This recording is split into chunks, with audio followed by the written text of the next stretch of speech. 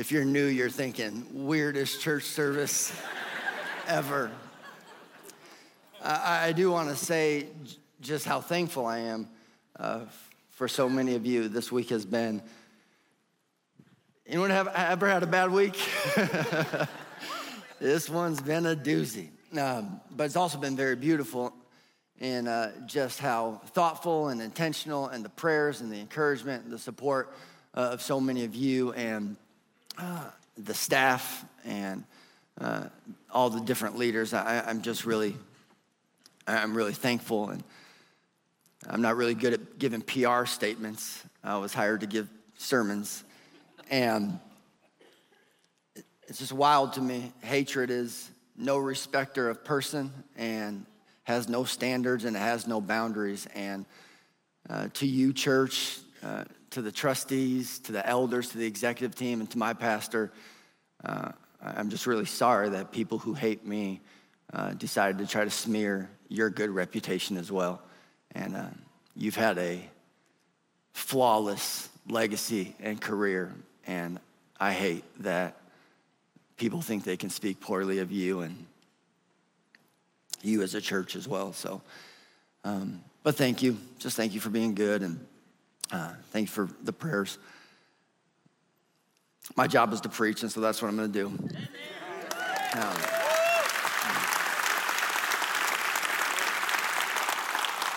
I'm pretty simple-minded. I'm guessing you've picked up on that. I tend to approach life pretty simplistic, and anytime I bump into a situation, my default instinct is to always just go to Scripture.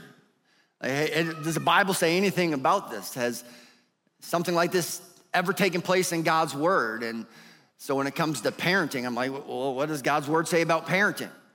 When it comes to raising finances, I don't know, what does God's Word say about managing your finances? And when it comes to trials and inconvenience and circumstances and the storms of life, does Scripture have anything to say about the storms of life?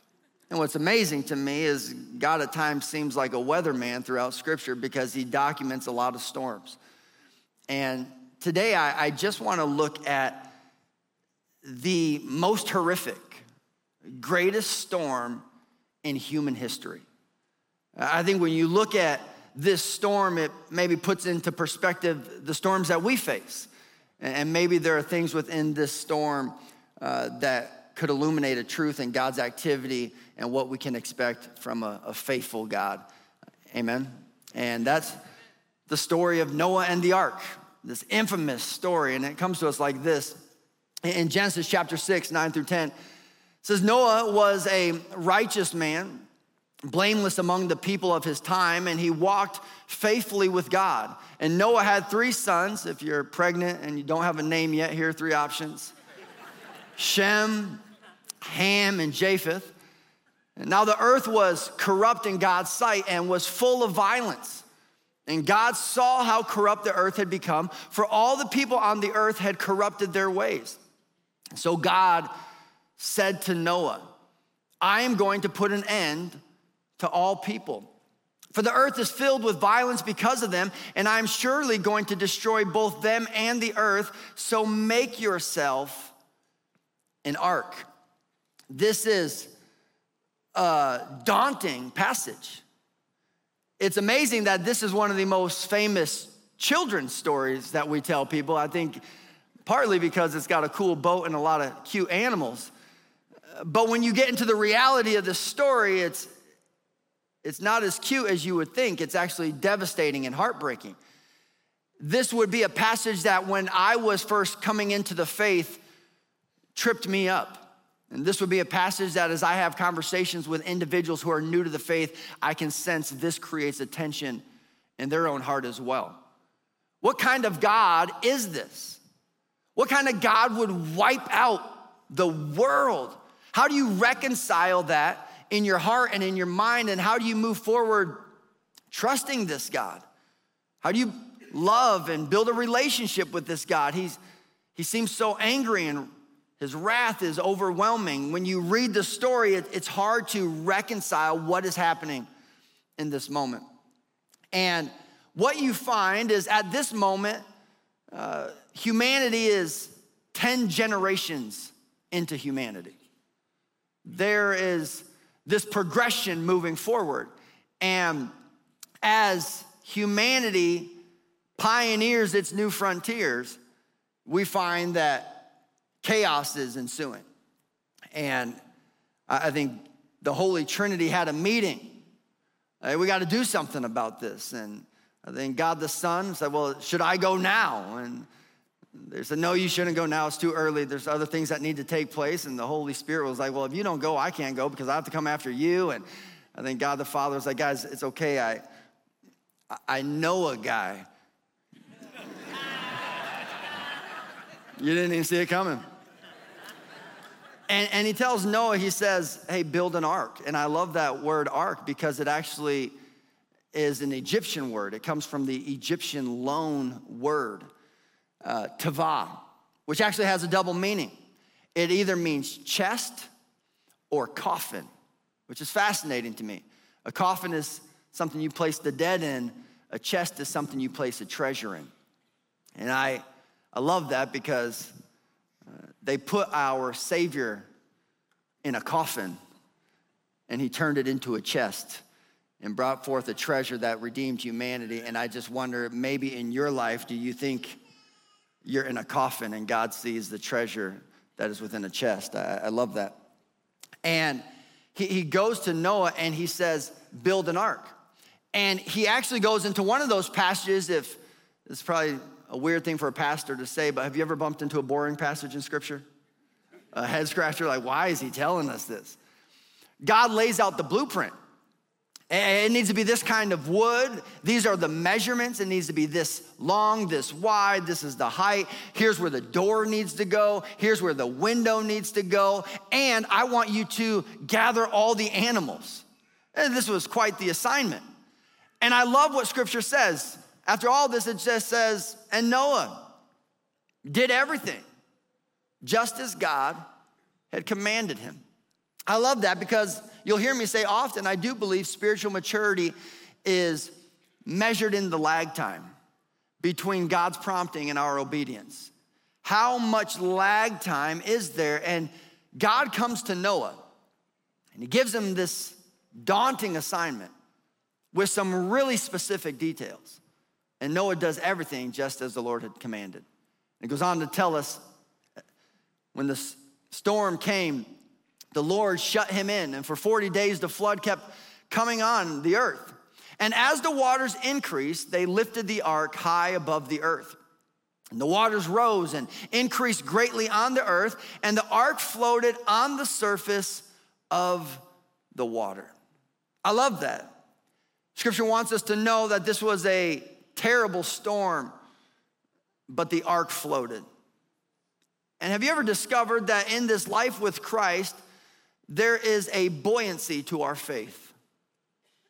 Storms come, the floods seem to be overwhelming, but somehow there's a buoyancy to this faith. Spiritually and mentally and emotionally, God manages in his great ability to keep our heads above the water. It's a beautiful thing. Noah and the ark, they floated. And I'm confident that if you place your faith in Jesus Christ, no matter what comes your way, you will find that though life seems over your head, there's a great God who is over your life, and there's an buoyancy to this faith. But again, this is interesting to me. Humanity is unfolding, and it's absolute chaos. And it makes me think of all the old Western films I watched growing up. Anyone wave at me if you like old Western films. I was big into old Western films. My grandfather got me into them, and I would just geek out over these movies. I loved Billy the Kid and Doc Holliday, and I loved, all these guys. And my favorite movie was one called The Man from Snowy River. That was a cool flick for me. And I was so fascinated. These were, movies to portray a true story. That as our nation moved west and as society was being developed, these were the things that took place in that progression. And I loved it so much. So my favorite game growing up was a game called Oregon Trail. Remember that? That and Carmen Sandiego were my only two options. And I loved Oregon Trail. I loved this idea of going west. And I used to just get such a kick out of these old Western films because the heroes back then were outlaws. These guys were nuts. They'd get into a dispute and they'd go right out into the middle of the city. They'd put their backs to each other. They'd take 10 steps and then they'd turn around and just shoot each other. And then whoever lost laid on the ground while everyone went back into the saloon to cheers Billy the Kid for taking the guy out. And they would spend a week in these towns, and on the last day, what would they do? It was like a pageant. They'd put on their biggest cowboy hat and their brightest buckle, and they would go rob the bank. And they wouldn't disguise themselves. They wouldn't try to hide who it was. In fact, as they were leaving town, they would make announcements. You let them know it was Billy the Kid and the gang. Like, they wanted everyone to know, and people would celebrate them. There goes our heroes with all of our money. And I just remember thinking, wow, that's so wild to me. That was a part of our nation's story.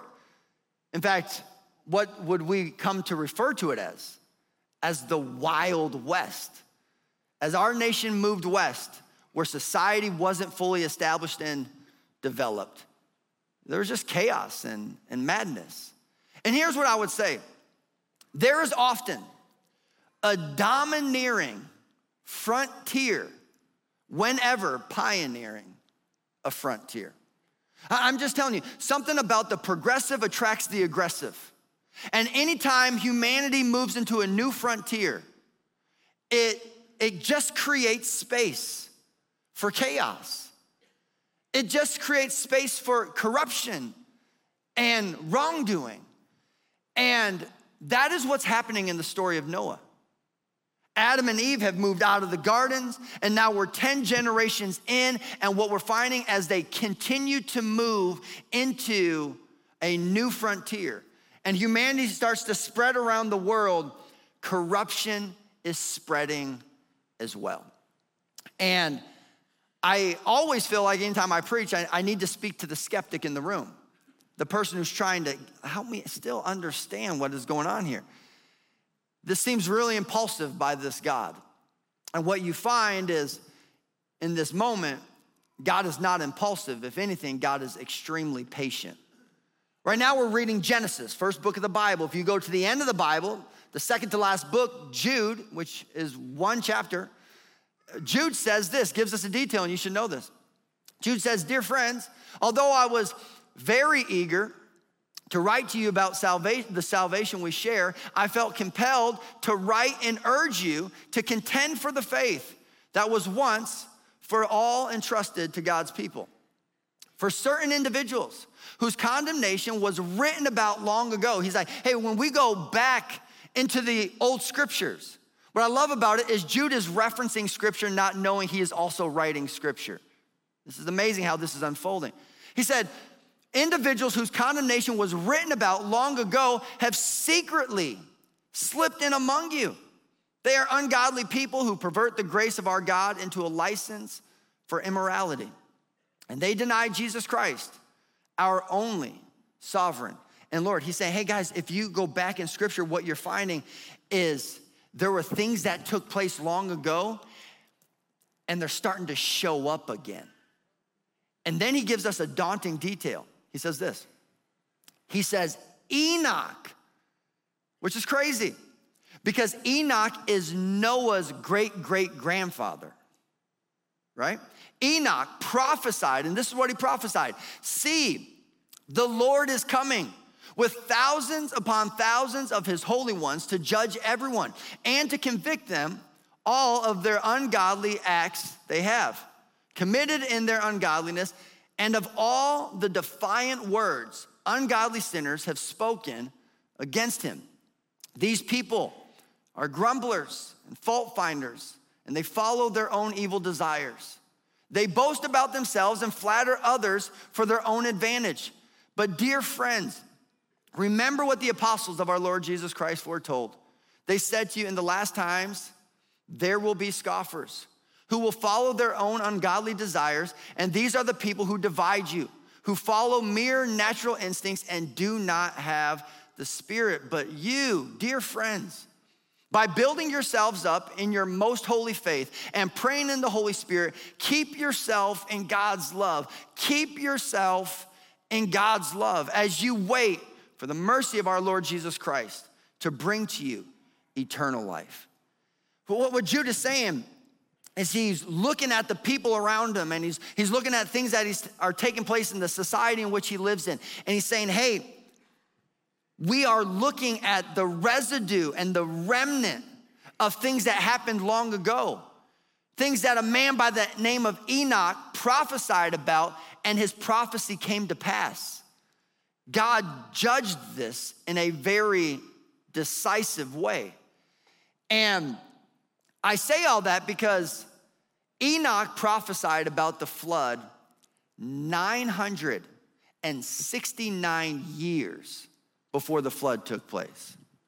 In this moment, this is not God being wrathful, and this is not God being impulsive. But at some point, the right thing to do is the right thing to do. And God, in his patient sovereignty, brings to pass this judgment moment. It's hard to get your mind around. But I do believe that when you look at the story of the ark, if you don't see God's patience and long suffering, you miss the story. Anyone thankful for God's patience and his long suffering, his forbearance? My goodness, I'm thankful that he puts up with me.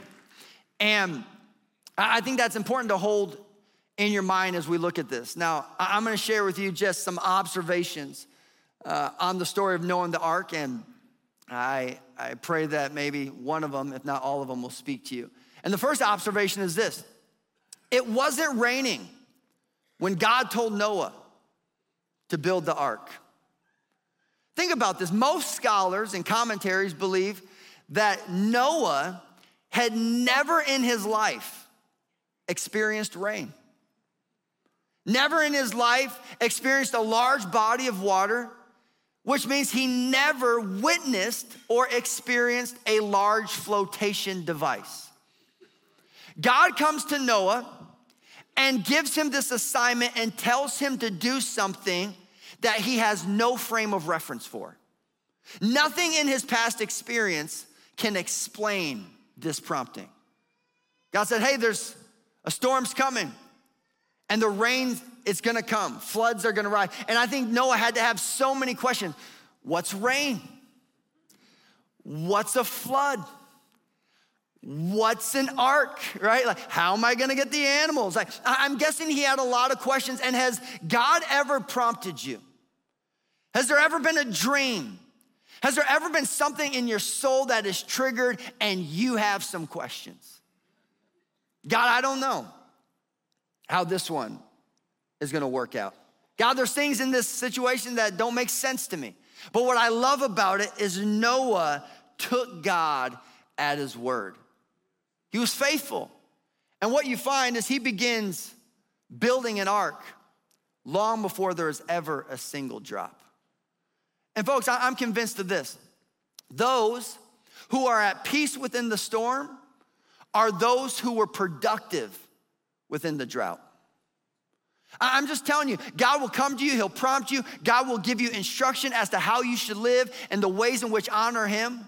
And a lot of times it's like, why do I need to live a life of humility? Why is integrity so important? Why does God want me to be forgiving? And why does God want me to be generous? And God is prompting you and he's shaping you and he's building your character. And a lot of times it's not until the storm comes that it all begins to make sense. Noah spends years building this ark, and I'm guessing the whole time he's like, I don't get it, I don't get it, I don't get it. And then the storm comes and he's like, now I get it. And here's what I've discovered. God's reasoning is often found in the raining. You ever found God's faithfulness, his promises coming to pass when life seems to be the toughest? And here's what I'm convinced of. It is holding on to what God tells you in the light that keeps you firm and confident when you find yourself in the dark. And Noah was productive during the drought, and it made him at peace during the storm. The second observation is engineers built the Titanic, but a novice built the ark. I'm guessing when God comes to Noah, it's like, hey, I'm sending a flood. You and your family are gonna build a boat. I'm guessing Noah thought, are you sure? When you go throughout the pages of Scripture, that is a question that seems to be echoed all throughout it. God comes to Abraham. Hey, I'm going to make you a father of many. Abraham's like, I'm old. My wife's barren. We can't have kids. Are you sure you have the right guy? And you see this all throughout it. Samuel goes to anoint the next king, and he shows up at Jesse's house, and Jesse gets his boys, and all 7 of them walk in front of Samuel, and God's like, nope. And Samuel's like, is there another kid? And they're like, well, yeah, but are you sure? Like, he's out there playing with the animals in the field, and they bring David in, and they anoint David as king, and it's like, are you sure? God tells Elijah to go appoint Elisha as the next prophet. Where does he find Elisha? Behind the 12th yoke of ox, plowing a field. And I'm guessing both of them had to think, God, are you sure? And this is all throughout the pages of Scripture. Jesus begins to select his disciples, tax collectors and dropouts. And I'm guessing everybody was like, are you sure? He even says, hey, Peter, I'm going to let you be the ringleader of all this, which I'm guessing for sure everybody asked the question, do you have the right guy? This is all throughout the pages of Scripture.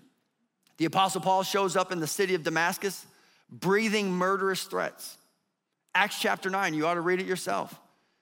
And he shows up, has an encounter with Jesus. He shows up to do harm. He is an adversary, and in a moment, he becomes an advocate. God sends a man by the name of Ananias to go tell Paul, hey, go tell him he's my chosen instrument. And Ananias is like, are you sure? He just showed up to take us out. You want me to go tell him that you're gonna use him greatly?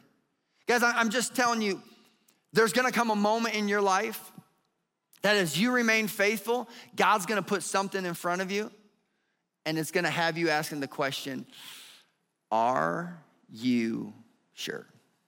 My name is Christopher Johnson, and it's a pretty common name. My parents are great, but lacked creativity. And this makes me a leading candidate for identity theft. And a lot of people have my name. And so when I got the call from this remarkable church, I thought to myself, God, are you sure? Am I getting someone else's call? I remember my first time preaching up here, I was speaking to my dad, and he said, son, you get up there and you act like you've been there before. And I said, Dad, one problem, I haven't. And I just think God is not looking for people with great ability. I think he's looking for people with great availability. People who say, you know what, like, I trust you. And here's the thing, if all you ever do is what you can control, you'll never experience the ability of our God. And God specializes in bringing men and women to the end of themselves, also that they can experience his majestic grandeur in their life. And sometimes you have to say yes to something, even though in the back of your mind you're thinking, are you sure? Next observation, the ark had a window to see, but not a wheel to steer. You go through this exhaustive blueprint and God lays out all the details, and I'm OCD and I tend to stress out over plans. And so I'm looking at this and I'm thinking, where's the steering wheel? Anyone else, you're a control freak? How do I control this thing? And it's beautiful because God gives him all the instructions to build this ark. He gives him a window to see, but not a wheel to steer. And what I've discovered in my life is sometimes the safest place I can be is outside of my control. I love this. And I think in this life, we don't get to control, but we do get to contribute.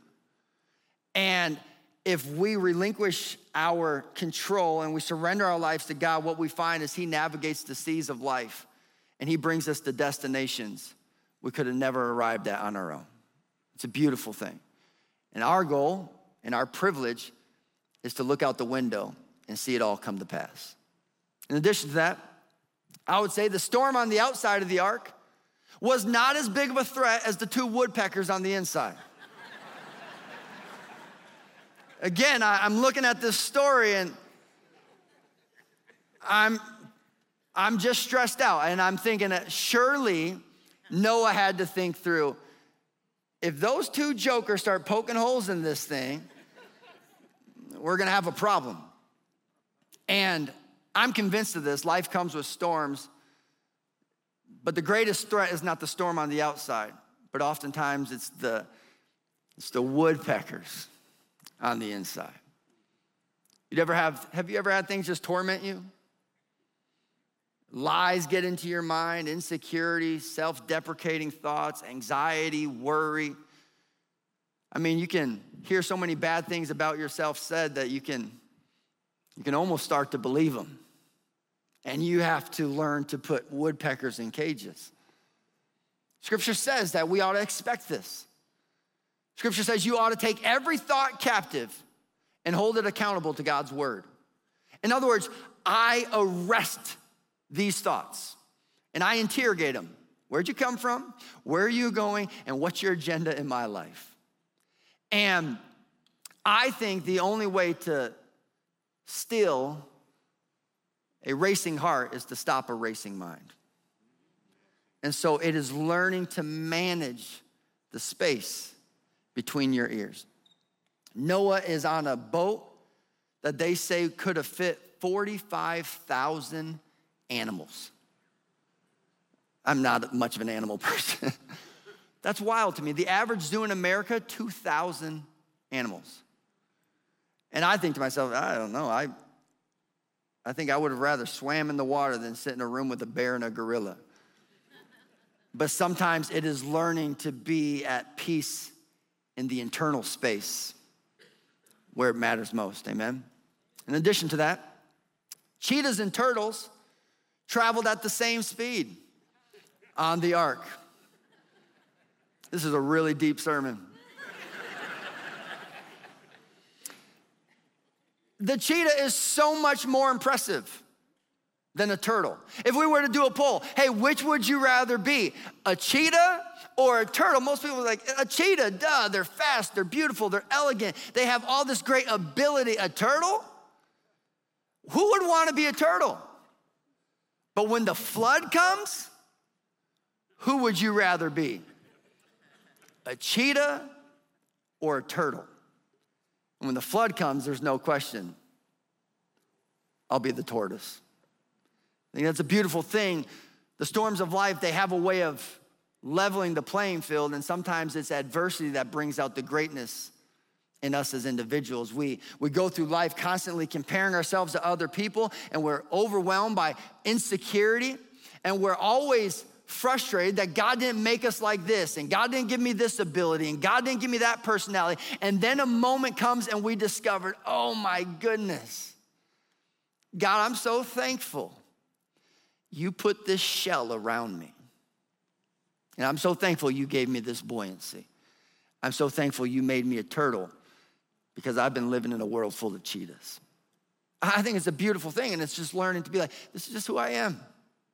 For whatever reason, God decided to make me this way. And there's gonna come times in which it's gonna become clear as to why he did so. In addition to that, I think it's important to point out that God did not speak to Noah during the storm. Now, this is not to say God never speaks during storms. That's not what I'm saying. But it is interesting to me, God does not speak to Noah during the storm.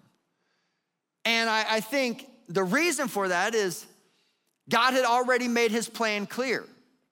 There was nothing more to be said. And a lot of times, again, we're not listening when God is speaking to us in the light. And then we're confused and frustrated when we find ourselves in the dark. And it's just learning, God, what does your word say? Because there is gonna come a time where I'm gonna find myself in a storm and I need to remember your promises. It makes me think of a story in Mark chapter 4 where Jesus was caught in a storm. And check this out.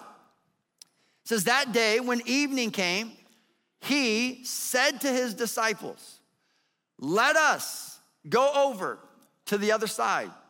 And leaving the crowd behind, they took him along, I love this statement, just as he was. My goodness, I think the church would see revival if we would just take Jesus as he is and stop trying to form him into our image and likeness and stop trying to package him in our preferences. But if we were to take him just as he was in the boat, and there were also other boats with him. And a furious squall came up, and the waves broke over the boat so that it was nearly swamped. And Jesus was in the stern, sleeping on a cushion. And the disciples woke him and said to him, teacher, don't you care if we drown?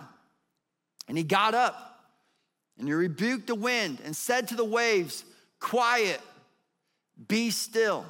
And then the wind died down and it was completely calm. And he said to his disciples, why are you so afraid? Do you still have no faith? And they were terrified, and I love this, and asked each other, who is this? Even the wind and the waves obey him. Folks, next time you find yourself in a storm, you need to remind yourself, even the wind and the waves obey him. All things are subordinate under the hand of my heavenly Father. And this is interesting to me because one, they doubt his guarantee. Jesus says, hey, let's get into the boat. Let's go over to the other side. And folks, what you need to understand is our God doesn't make predictions. He only makes promises. And so he said, we're going over to the other side. Folks, we're going over to the other side. And in this moment, they start to doubt his guarantee. In addition to that, they begin to doubt his character. You ever found yourself guilty of that? Maybe seen that around you in some relationships? The moment we don't understand someone's conduct, we begin to attack their character.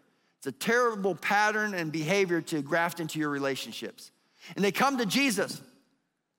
And what do they say? Don't you even care? And have you ever been in the middle of a storm crying out to God, Lord, don't you care? And how do they find Jesus? Asleep. And I think sometimes we get it wrong in our prayers. Because when we go to God, it's less about us informing him of our problems. And maybe it should be more about allowing him to impart his peace. In this storm, what is the posture, the demeanor, and the composure of my Savior? And Jesus rises and he goes on the deck and he says a 3-word statement that is profound. He says, quiet, be still. Quiet, be still. And folks, you have to see the pattern. Jesus calls for silence before he calls for stillness. Again, the best way to deal with a racing heart is to deal with a racing mind. And sometimes you have to disengage from all the noise and all the chaos and all the things bombarding your heart and bombarding your mind and competing for your attention. And sometimes God is saying, hey, I can bring about stillness, but first we need to bring about some silence. And there's too much noise. We live in the information age, and I'm convinced we don't need more information. If anything, we need more interpretation. What do you do with all this information coming our way? And Jesus says, quiet and be still. And I love it because they're like, who is this man? And I'm telling you, you're gonna have an encounter with God at some point, I promise you. You continue hanging out in a space like this, you continue opening the pages of Scripture, you continue following Christ. There's gonna come a moment where he's gonna do something in your life and you're gonna be like, who is this guy?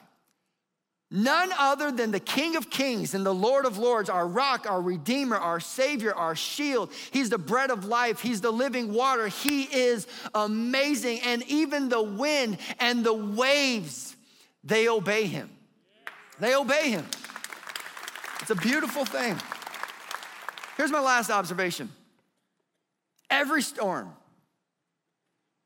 comes to an end. Folks, whatever you're going through, maybe it's been a bad week, bad month, bad year. Every storm, it comes to an end. This is the greatest storm in human history, and it had an ending. And your storm, it has an ending. And I would say this, true faith isn't trusting God for something. True faith is trusting God through something. Eugene Peterson, who wrote the Message translation of the Bible, defined faith as this. He said, it is a long obedience in the same direction. It's waking up every single day, God, despite what I'm going through, I trust you. God, despite these circumstances, I know you're with me. And it is step by step by step, and it is our faithfulness that positions us to experience his faithfulness. It's amazing. And then there comes this verse. The storm's coming to an end. And I want you to slow down. And I want you to take this verse in. I love this statement. Like when I read this statement, it triggers emotion in my heart. Because here, this man Noah and his family have just gone through the worst storm in human history. Now let that weigh on you and watch this statement. But God remembered Noah. I love that because we tend to think God has amnesia and forgets about us. And folks, he'll never leave you nor forsake you. And there's gonna come moments where you think he forgot about you. But what's the old hymn we used to sing? His eye is on the sparrow, right? You don't go off his radar. He keeps his eye on you and he doesn't forget about you. And there'll come a moment where you realize, he remembered me. He remembered me. And watch how this ends. And on the 17th day of the 7th month, the ark came to rest on the mountains of Ararat. The waters continued to recede until the 10th month. And on the first day of the 10th month, the tops of the mountain became visible. A window to see, no wheel to steer. The waters start to recede. And Noah finds himself on top of a mountain he didn't set out to climb. The flood waters begin to recede. And Noah finds himself on top of a mountain he did not set out to climb. And folks, here's the word I want to leave you with. God will use the storms that bring you down to raise you up. What initially seems devastating in some bizarre way in God's brilliant sovereignty becomes elevating. The devastating becomes elevating. It's amazing what happens in Noah's life. And I'm telling you, the same will be true in your life. 2020 was a rough year for me. Anyone, can you relate to that? Was 2020 rough on you? It was a tough year. And we were in Minneapolis, which became the epicenter of a lot of social unrest. The pain, the frustration, the pressure, the agony, the turmoil that was in our city was unlike anything I'd ever experienced. And it was tough on anyone who was in leadership. Most of you can relate to this. It's not specific to church world. Leaders in every industry faced pressure and had to make decisions that were very difficult and new. And not every decision was liked or popular. In 2020, I had to make a decision that though it was the right decision and though it was supported by those I was accountable to, it came with some backlash. And the first wave of it was a blog that was written about me. And the blog claimed that I had pastored a large church in Florida, embezzled millions of dollars, had my own personal jet, got exposed for it, fled across the country, and had begun doing the same thing at my church in Minnesota. Initially, we kind of just didn't think much of it because there are so many things about it that were clearly off. For starters, I've never lived in Florida. I've never pastored a church in Florida. I've been here since the age of 27. Before that, I was down the street for 6 years as a youth pastor. And before that, I was downtown in the city at a university. I've never lived in Florida. And what was wild about that season is not only were we discovering, wow, this is crazy. Someone can just create a blog and write something like this. What was also alarming was people believed it. I remember being in a meeting where we actually Googled, how do you prove you don't own a jet? This was new territory. And what was even more heartbreaking was I found that not only did people believe this stuff, but they spoke openly about it at their dinner table in front of their kids. And one day,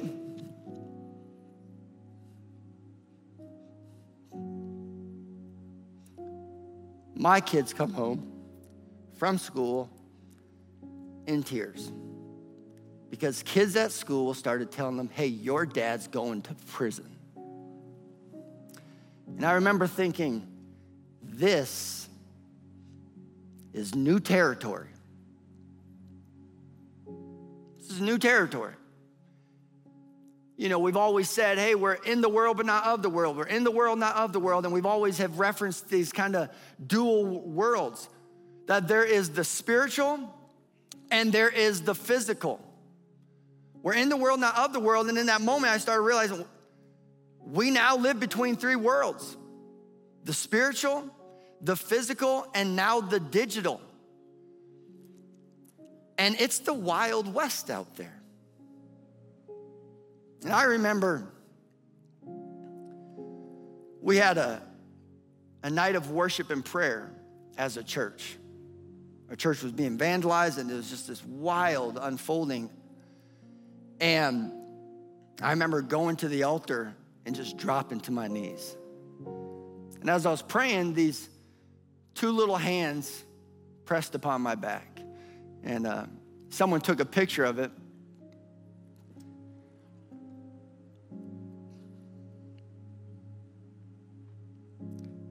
At first I was embarrassed, like, why are you taking this photo? And this has now become one of my favorite photos because not only is it me at an altar with my boys, unbeknown to me, my father was standing behind me worshiping. And God somehow brings out the best in us in the worst of times. And folks, all I know is that when the floodwaters receded, I found myself on a mountain I did not set out to climb. And look, I'm not entitled to any of this. What the Lord gives, he can take away.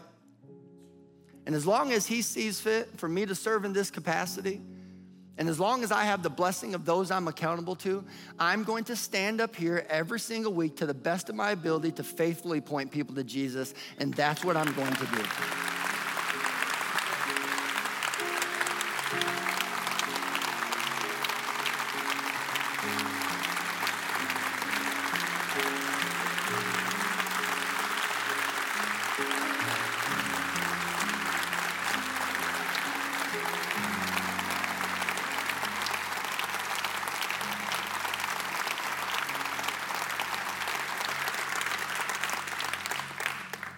You can go ahead and be seated. It's going to feel like a Catholic church here in a second.